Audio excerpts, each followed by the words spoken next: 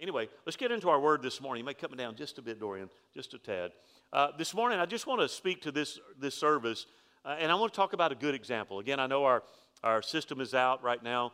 Pray that it comes back up because a lot of the elements we use in the next service will depend on our technology. But I want to talk about a good example. A good example. 1 Thessalonians chapter 1, beginning verse number 2, this is Paul writing to the church there in Thessalonica. He said, "We give thanks to God always for you all, making mention of you in our prayers, remembering without ceasing your work of faith, labor of love, and patience of hope in our Lord Jesus Christ in the sight of our God and Father, knowing, beloved brethren, your election by God. For our gospel did not come to you in word only, but in power and in the Holy Spirit and in much assurance, as you know what kind of men we were among you for your sake. And you became followers of us and of the Lord, having received the word in much affliction with joy of the Holy Spirit, so that you became examples to all in Macedonia and Achaia who believed." May the Lord add his blessing to his word this morning. Pardon me. You know, it's been an interesting journey, and when I rededicated my life to the Lord in 1985, I was talking to a young lady just the other day. We were just having an interesting conversation, and I said, you know, prior to that, I grew up in church. Many of you have heard my testimony. I grew up in church. I'm third generation. My grandfather was a pastor, but it didn't click with me. I went because I was told to go. You know, back in the day, you didn't backtalk your parents, you know. And so I was told to go, and so I went. And I went every Sunday morning, every Sunday night, every Wednesday night, and then oftentimes when we had other things going, we were there. And my dad wasn't just one of those attenders, he was a worker. And so many times when the church wasn't open, there was something to be done at the church. My dad would say, "Boy, let's go.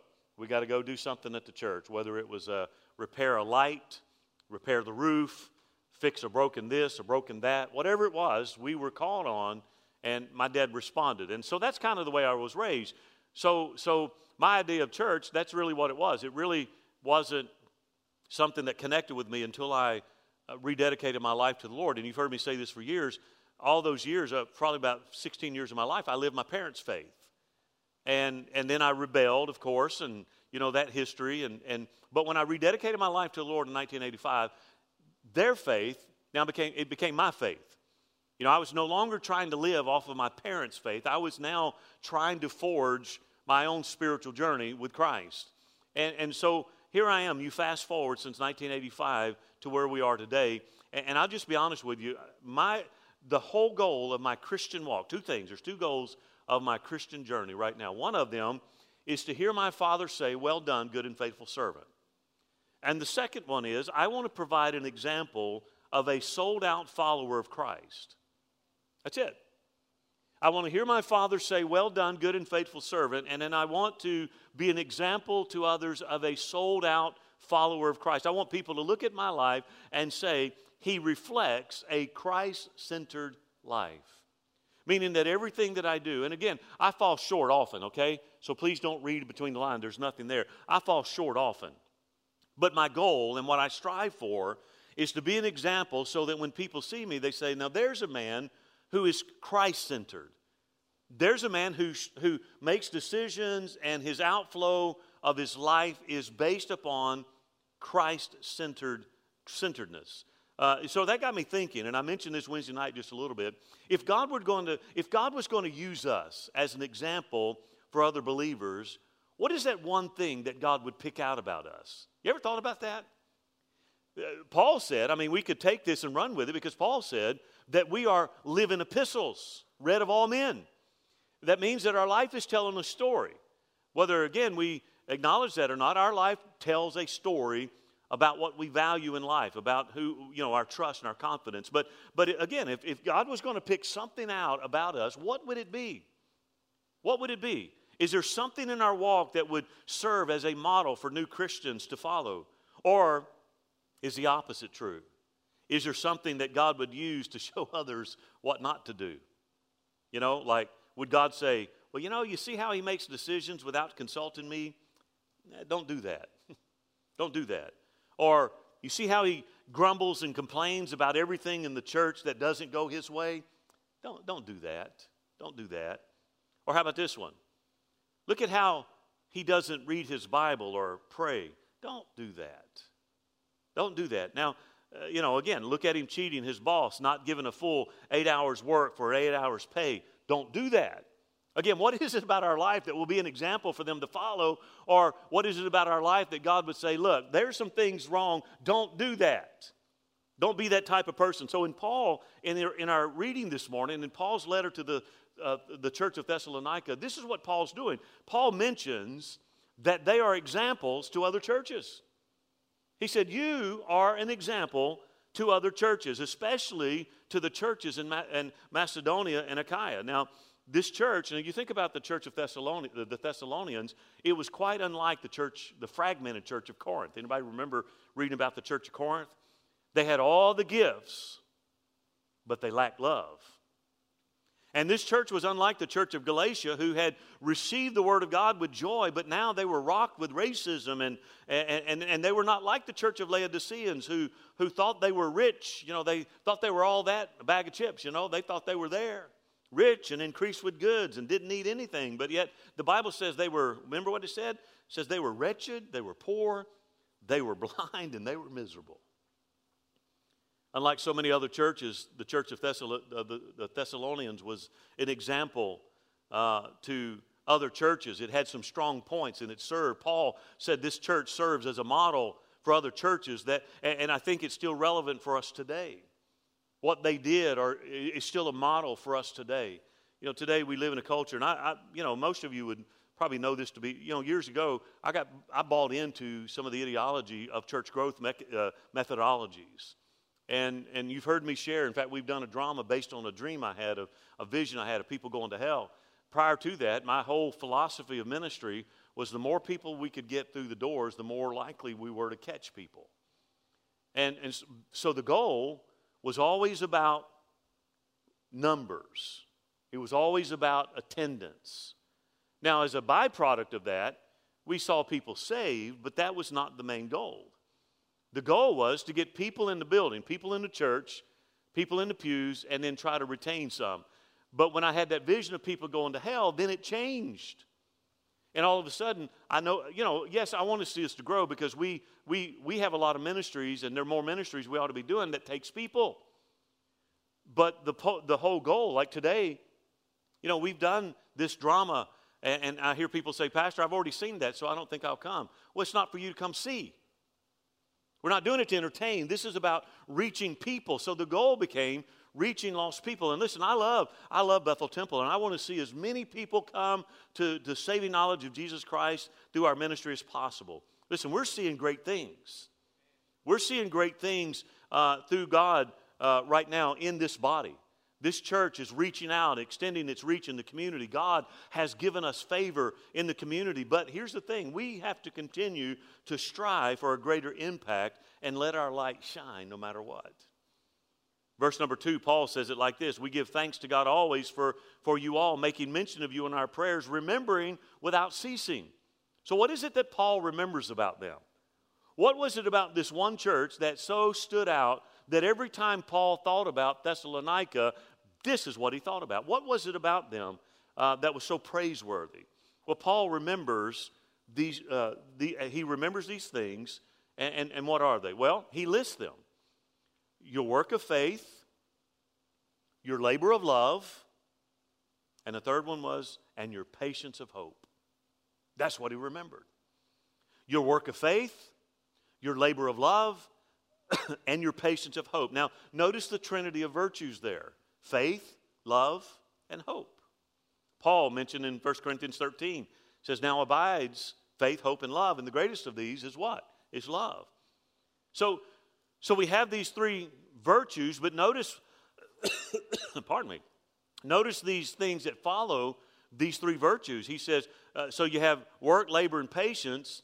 And so when you add work, labor, and patience to faith, hope, and love, you know what? You have a powerful and explosive combination that will expand the kingdom of God wherever that happens. So let's look at what Paul said this morning. First of all, he said your work of faith. Your work of faith, pardon me. Now, what does it mean when we talk about the work of faith? This is what James said. James said in chapter 2, verse 20. He said, but I want you to know, O foolish man, that faith without works is dead. Faith without works is dead. He goes on in verse 26 says, for as the body without the spirit is dead, so faith without works is dead also. In other words, we're not saved by works. That's what Paul said. We're saved by faith, right? Not through works, but we are saved to work. There's a difference. He said, you show me your faith, I'll demonstrate my faith by that which I do. Faith is not it's a verb, it's an action.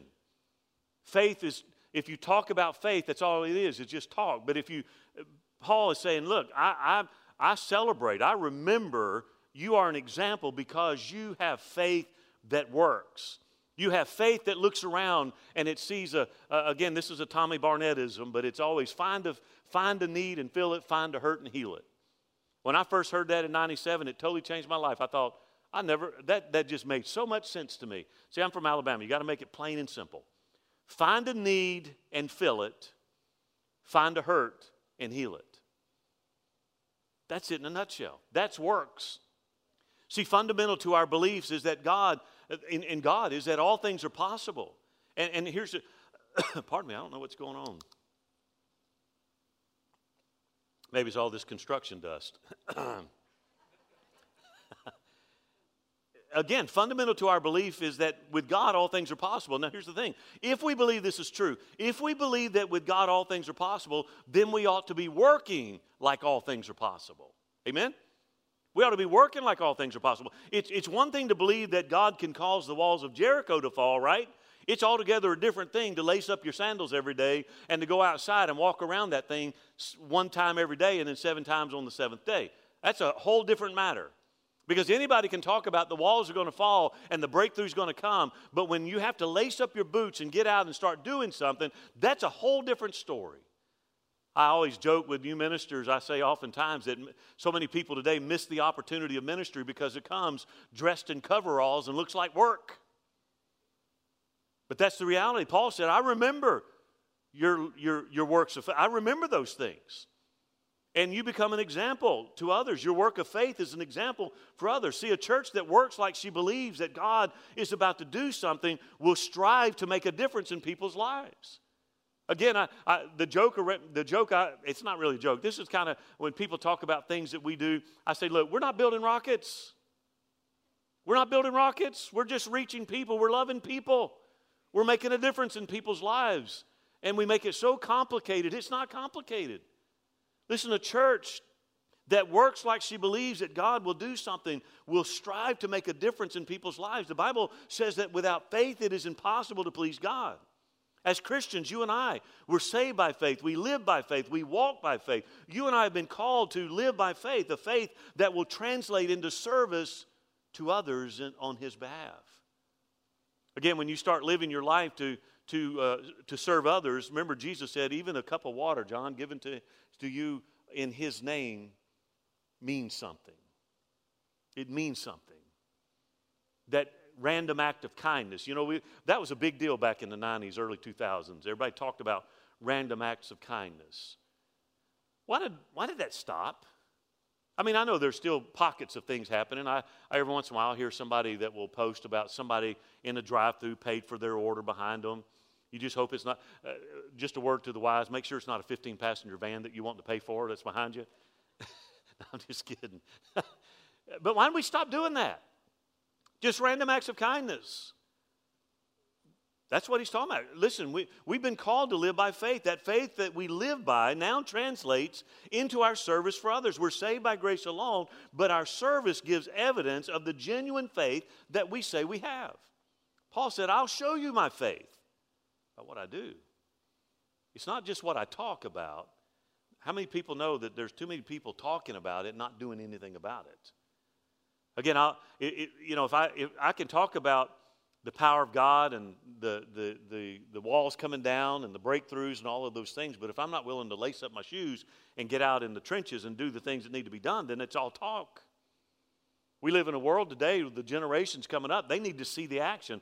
You know, my granddaughter, Audrey, the oldest one, we were talking last night, and Rebecca made this comment that Audrey would skip school if she could come out and do the food distribution every time we do it. She absolutely loves doing the food distribution. And so this summer, we're going to have another partner out there every time that we do it because she absolutely enjoys giving food. In fact, the last one we did, she begged her mama to get her out of school so she could come help us. That's what again, these are opportunities. That's what he said, I remember your works of faith. And it's become an example to others. Again, nothing that we do here is about us. That changed a long time ago. You know, I appreciate the recognition the community has given to myself and to us, but it's not about that. Never has been. It's not about that. It's about making him famous. It's about the young lady that gave us a card that says, you don't have any idea what this food ministry does for us. Or the one that swings by and is in the middle of a crisis and says, I don't belong here. This is not my church, but I'm in such a bad situation right now. Could somebody please pray for me? And you stop what you're doing and you say, come on, let's gather and we pray. That's what it's about. Paul said that's an example. It's not about building monuments to men. It's about expanding the kingdom. Oh, yeah, I want to see God add to the church. I want people to come and be a part of us. You know, our goal, we've always talked about 1,000 active members. That's just the number the Lord gave me. I don't know where it came from. It's just something I've had. If you've been here a long time, you've heard me talk about that for many, many, many years. Active is the part, though, that I'm focused on. Active members. Because I think, man, if we can do what we've done, I mean, you think about what we've done with the membership we have. If we get more active members, how much more can we be doing in the community? I had somebody reach out the other day and ask if we had our divorce care for children going. You know, it was something that we had envisioned a couple of years ago before we had the damage to our Hope House. And I said, unfortunately, we don't. I said, but that's one program that I really, really want to get started because kids, you know, through divorce in this culture today, kids are the ones that are victimized tremendously. And to be able to have a service to them. And I thought, you know what? We ought to be doing that. So I'm praying. I want you to pray with me. Paul said, I remember that. Then he goes on and says, your labor of love. Your labor of love. What this church did, and here's the point, is they did it out of love. Wasn't to have their name in the newspaper. Wasn't to have the neon that focused on them. It was their love for God. It was the love for God and the love for other people. The writer of Hebrews chapter 6 verse 10 says, for God is not unrighteous to forget your work and your labor of love, which you have shown towards his name, in that you have ministered to the saints and do minister. In other words, everything that we do, God doesn't forget. Every act of service, everything that we render to others on his behalf, he said God's not unrighteous and that he won't remember that. He will keep a record. I always tell people, especially like with drama, this stuff takes a lot of work. We've had people, actually the cast and the crew, it's taken them a while. You know, and so I mentioned yesterday in rehearsal, I said, you know, the thing about this is that we are, every person that responds today, God will account that to your, he will accredit that to your account. And I said, there are going to be people that you'll meet in heaven that will come up to you that you have no idea who they are. And they will say, you know what, on April the 10th, 2022, I came as somebody's friend, and because you got up on stage, even though it took your time and your effort, and you had to give up some things to come to practice and to learn your lines and to do those things, but because you did that, I am here today. I believe that. I believe everything that we do has an eternal consequence to it. You know, he said, when we love God, then we love others. When we love God, and when our desire is to please God, it becomes a delight to serve in whatever capacity. You know, when we're in love with Jesus, then all of a sudden our service becomes not a laborious thing. It becomes a very excitable and joyful thing to be able to serve others. When we love God, we love his servants. When we love God, we love his people. We love to serve in the vineyard. We break up the fallow ground. We plant the seed. We water the seed. And we tend to the garden. We do that out of love. And at the end of the day, we don't tell God how much he owes us for the labor. We don't give him an invoice and say, this is what I've done, this is what you owe me. Instead, you know what we do? We thank him for allowing us to partner with him. See, that's the way I mean, think about it. Isn't it a marvelous thing that God, in his economy, decided to use us to impact people's eternity? He could have done it any way he wanted to. But for whatever reason, he chose to use frail human beings to be the oracles, to speak his word. For years I've asked our ministry team leaders to always be on the lookout to engage the community. Get involved in civic communities. There's so many things that go on. I was privileged to be at the pregnancy center banquet in the gala a couple weeks ago. What an awesome work they do. What an awesome work they do. The food ministry of the Bread Connection here in town. What an awesome place to work and to serve. Got a big banquet coming up for them in a couple of weeks. There's just so many things that we can do. And again, I tell our ministry team, always look for things to do. Again, representing him in the community. Listen, a church that is inward focused, listen to me, it's a dying church. A church that's only focused about numbers in the pew and they're not focused about people out there, it's a dying church. Jesus said, look up, lift up your eyes, and see the harvest around us. It's plentiful. It's plentiful. Our service is motivated by our love for God and love for others. Again, our badge that we wear is what? Remember what it is? It's love. It's the love we have one for another. John said it like this. He said, beloved, let us love one another. Why? Because love is from God. And everyone who loves is of God. And he knows God. And if we don't love, remember what he said? He said, you don't know God. Because God's love. And then the third thing was this. Patience of hope. They had works, they had love, and they had patience. And I have to sing the song when I come to this because he's still working on me. Because patience is a rare virtue that I am working towards. Well, I usually do pretty good until I get behind the wheel of a car. For some reason, that automobile, it's like when we lived in Germany, everybody talked about just being in Germany, what a wonderful country, a lot of history, beautiful place. And most of the Germans that I encountered there were pretty mild-mannered people until they got behind their cars. And then, man, you better stay out of the way. I mean, so they had this thing in Germany. Pedestrians in Germany always have the right of way. Doesn't matter what. So you're driving along, and you've got to keep that peripheral vision because some kid will come up to the road, and here's what he does. Immediately, he'll throw his hand out like this. That means you better stop because he's walking over. And they'll just start walking, and you better stop. And if you screech your tires, they'll stop in the road, and they'll look at you like how. I mean, they'll just stare you down. Patience of hope. He commends them because of that. Hope.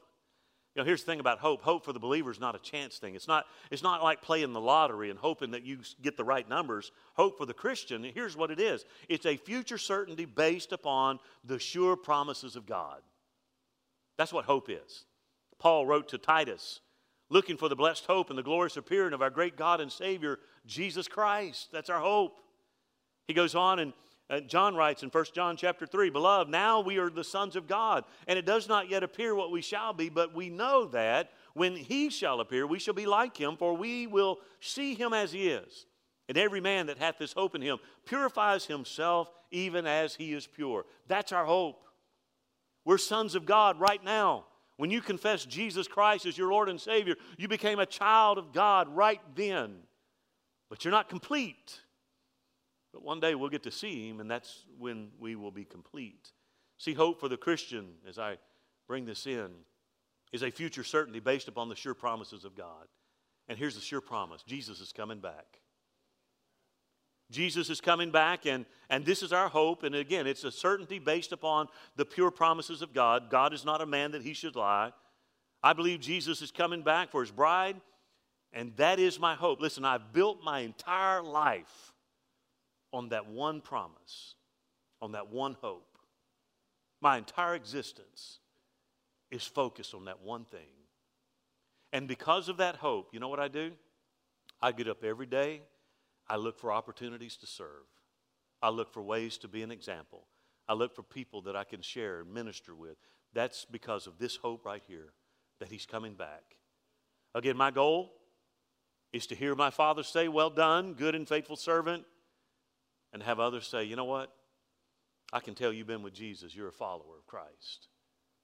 Not because I wear a badge, not because I carry a card in my pocket that says reverend or pastor or whatever, but because my life is a letter that reads as an example of Christ. The patience that Paul talks about is from the Greek word hypomene, which means to remain under. Remain under. Patience of hope basically refers to the ability of the Thessalonians to remain true in their faith under times of difficulty. And I'm closing with this because, listen, we live in a very difficult day. I think you and I would understand Paul writing to his son in the Lord, Timothy, when he said, know this also, that in the last days perilous times will come. We're seeing those perilous times right now. We're living in those perilous times. And so Paul commended them because of their patience of hope. They were under pressure. They were under persecution. They were under a lot of things. But he said, I commend you because you continued to work and you continue to love and you maintained your patience looking forward to the promise of God. That's how we do it, church. I don't know what tomorrow holds. I don't know how difficult it's going to be. You know, I used to say I didn't think in my lifetime that holding the Bible up and preaching its words would be illegal in our country, but I can't say that any longer. Just north of the border right now, there are certain passages of Scripture they have deemed illegal to be read. Just north. So the trend is not in a positive manner. So what I'm saying is that just because we see the trend doesn't mean that we circle the wagons and we start singing, hold the fort for I'm coming. Paul said, set yourself up as an example. Continue your works of faith. Faith is stepping out in the unknown. No idea what's going to happen. No idea of the results. You just step out at the leading of the Holy Spirit and you watch what God will do. I still believe in the impossibility happening. I still believe in the divine invasion into the normal affairs of man and God doing incredible things. I still believe that. He said, I want you to be an example. Your faith, your works of faith, your labor of love. Do what you do out of love. Because listen, if you don't, every time you complain about doing something, one more jewel gets dropped off the crown. I always tell our team when we're getting ready for an event, and they might bring up something about how tired they are, how much work's gone into it. And I'm like, I'm just telling you, you're losing jewels right now. You better hush. And he said, your patience of hope. By doing these things, we become an example to other people. Faith, hope, and love paired with work, labor, and patience will produce a life worthy of respect, and it merits God's commendation. Won't you stand with me this morning? Listen, I believe this morning if our works are lacking, maybe our faith needs to be built. If our labor is faltering, maybe our love needs to be renewed. If our hope is failing, then maybe our patience requires a little bit of reviving. I want to be a church that is an example to others. Again, not for fame's sake, by no means, but for His sake. Paul said, you know what? I commend you because you're an example to other churches, especially Macedonia and Achaia. You are an example. And I remember these things, and every time I think about it. Y'all remember a few years ago, as I close, I made this statement. One of the things that kind of shifted in my mindset was in 2013. It was a Wednesday night. We had that tornado came through Cleburne. We had service.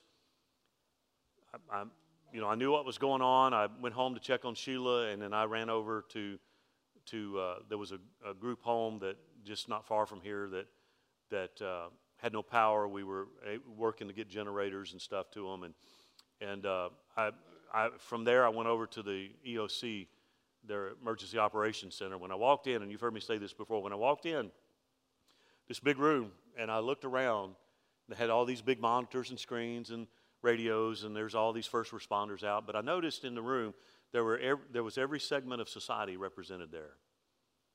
There were obviously the LEOs, there were the first responders, there was the school superintendent was there. All of these people were there. But you know what I didn't see? I didn't see one pastor. I didn't see one pastor, and it broke my heart. And I thought, you know what? We're not even an issue.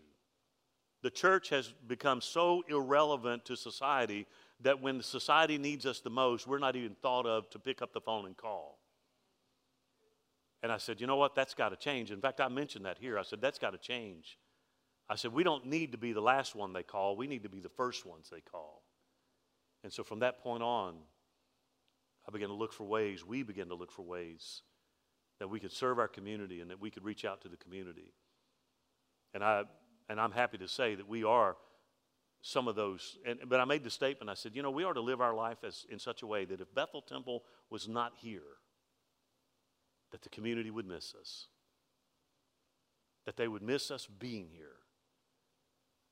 And last week, as a citation was being read, one of the statements made by one of our local politicians was, if Bethel Temple was not here in Cleburne, Cleburne would miss it. And I thought, that's what we're here for. Make him famous, reach lost people, and serve each other. Paul said, do that as an example to others. Won't you bow with me this morning as we close in prayer? And I'm simply going to do this. If you're online this morning, listen, God saved you to work, to find a ministry, to find a need and fill it, find a hurt and heal it. So let me ask you this morning as we close in prayer, maybe you're here today and you say, you know what, Pastor, I've not found that spot. I need to. Or maybe I've become weary and I want to find things that I can do. Listen, I understand as we age, we have to slow down. There are things that we can't do, but there are other ministries that doesn't require the physicality that some others do. There's always opportunities, always things that we can do. Paul said, be an example. As I close this morning, how many here would say, you know what, Pastor, I want to live my life as an example to others? Just slip in, write them right back down, and we're going to pray. Father, today I love you so much, and I thank you. I thank you for the privilege of being in ministry. I thank you for the privilege of, no matter what level, no matter what our capacity is, Lord, of serving, we serve out of love for you and for our fellow man. Lord, help us to do what we do because of faith, to step out, even when naysayers tell us things can't be done. May we step out in faith. Lord, I pray that you would help us to do it out of love, not some sense of obligation, not because of guilt, but Lord, because we love you and we love our fellow man. And Father, help us to endure with patience, the patience of hope. Lord, help us to understand that these are some difficult days and not everybody would be a fan. Not everybody will be excited that we are reaching out and serving. But Lord, help us to be patient with our hope that you're coming again, and let it motivate us to serve. Lord, you said if we have this hope in us, we purify ourselves. So help us to live pure and holy and righteous lives so that we can become an example to others. Now, Father, I thank you for all that you've done. Lord, continue opening doors and continue to help us to dream of new ways that we can impact our community and serve those who are hurting, Lord. May we truly be a church that finds those needs and fills them, and finds the hurts and heals them through you and for you. Now, Father, I ask you to go with us today. Give us a wonderful time today, and Father, as we prepare for the next service, I pray that everything will work. Lord, all the glitches that we've had this morning, Lord, we need your help. Lord, we're going to have people here today that need you, that need to hear the message of Christ. Lord, I pray that you will help us today. Lord, I pray you'll give us a harvest of souls, Lord, and I pray that we'll rejoice and you will rejoice as well as we continue our works of faith, our labor of love, and our patience of hope. Go with us now. Give us a great day, I pray, in Jesus' name. And we all said, amen. Thank you for being with us online. I look forward to seeing you next time. God bless you, and I love you.